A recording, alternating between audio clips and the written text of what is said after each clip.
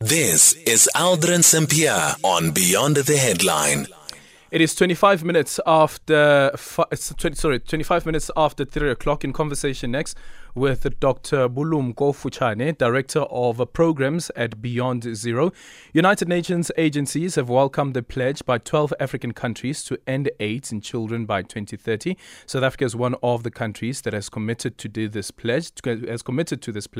According to the United Nations, currently around the world, a child dies from AIDS-related causes every 5 minutes. But can the 2030 target be reached? Dr. Futshane, good afternoon, and thank you so much for making time for us. Is this a realistic target? And I know that, for instance, if you look at what Peter Sands, the Executive Director of the Global Fund, has said, that end AIDS in kids, but also end child deaths due to AIDS-related illnesses. Is that possible?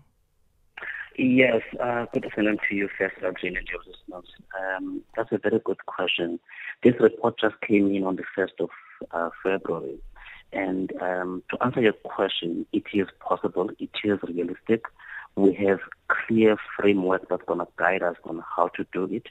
As you've correctly said, there are 12 countries in the sub-Saharan Africa that took this pledge. These include Angola, Mozambique, Kenya, and us in South Africa. We can borrow from the successes in Botswana, which was the first country in sub-Saharan Africa to achieve this. And we believe that we have strategies to achieve these targets within the next 6 years and 11 months before the deadline. So I can outline those strategies. Okay, you can go ahead. So the first one is we want to prioritize early testing and treatment for both infants, children, and adolescents living with HIV. So this is where we find that there is a gap between adults who are accessing testing compared to children. If I can tell you that there are more than our testing rate within adults around 72 to 82%, whereas in children it's lagging around 51%. So we need to optimize treatment and the comprehensive care for infants, children, and adolescents. This can be achieved through what we call differentiated service delivery. What we mean by that? We mean that we will target those who need these services, including the orphaned children, include the high-risk groups of the vulnerable children. We need to offer optimal antiretroviral therapy for children as per the World Health Organization guidance. We need to improve quality of care. These include the viral load monitoring, what we call the integrated comprehensive care. So the second pillar that we need to focus on is closing the treatment gap for pregnant and breastfeeding adolescent girls and women. Again, here we see a huge disparity between pregnant women and adolescent girls that are living with HIV compared to the adult population, which is more than 26% gap. So we need to promote what we call the integrated triple elimination of vertical transmission. Vertical transmission is mother-to-child transmission. So we focus on HIV, we focus on syphilis and hepatitis B. That's what triple elimination is about. We need to adopt these differentiated approaches to increase the prevention of mother-to-child transmission. Actually, now we refer to it as elimination of mother-to-child transmission. And the third pillar, we need to prevent and detect new HIV infections among pregnant and breastfeeding adolescent girls and women. You will notice that I'm focusing on adolescent girls and women because this is the high-risk group. More than 60% of HIV new infections among females is within the reproducing age group, which is between the age of 15 and 49 years. Hence, we need to make sure that we focus in those age groups. How do we do that, for instance, if we were to reach the target of the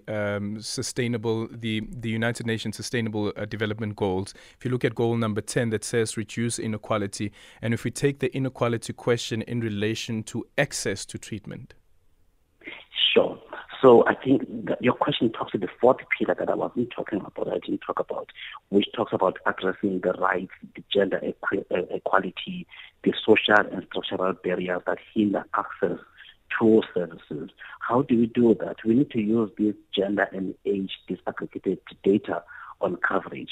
So again, we're not going to shoot from the hip because we have the data in South Africa that's available where we know exactly where are these women, how do we, this data is gender and age disaggregated already. We need to support or adopt and track the 10-10-10 targets that are defined on the same strategy that we're talking about, which talks about the impediments to care, promoting gender equality and addressing stigma and discrimination. We need to build awareness and capacity in communities to track the progress. And we need to make sure that we have adequate resources for community-led monitoring. Nothing is going to beat this except we do that.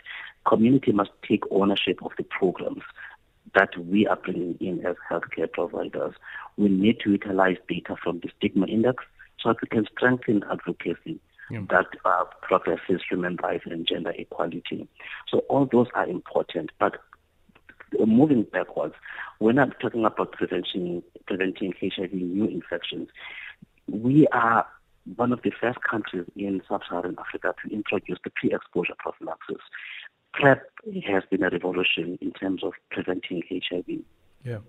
And now, as South Africa, we are busy developing a strategy to introduce the vaginal ring, which brings power to women.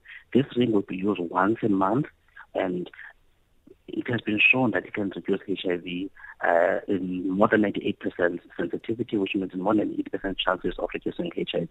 So it's a very, very good strategy. There are other long-acting injectable pre-exposure prophylaxis that are in pipeline probably in the next year or next 2 years. Thank you so much for your time. Dr. Bulumko Futshane is the Director of Programs at Beyond Zero. It's a minute after 3:30, time for the news headlines.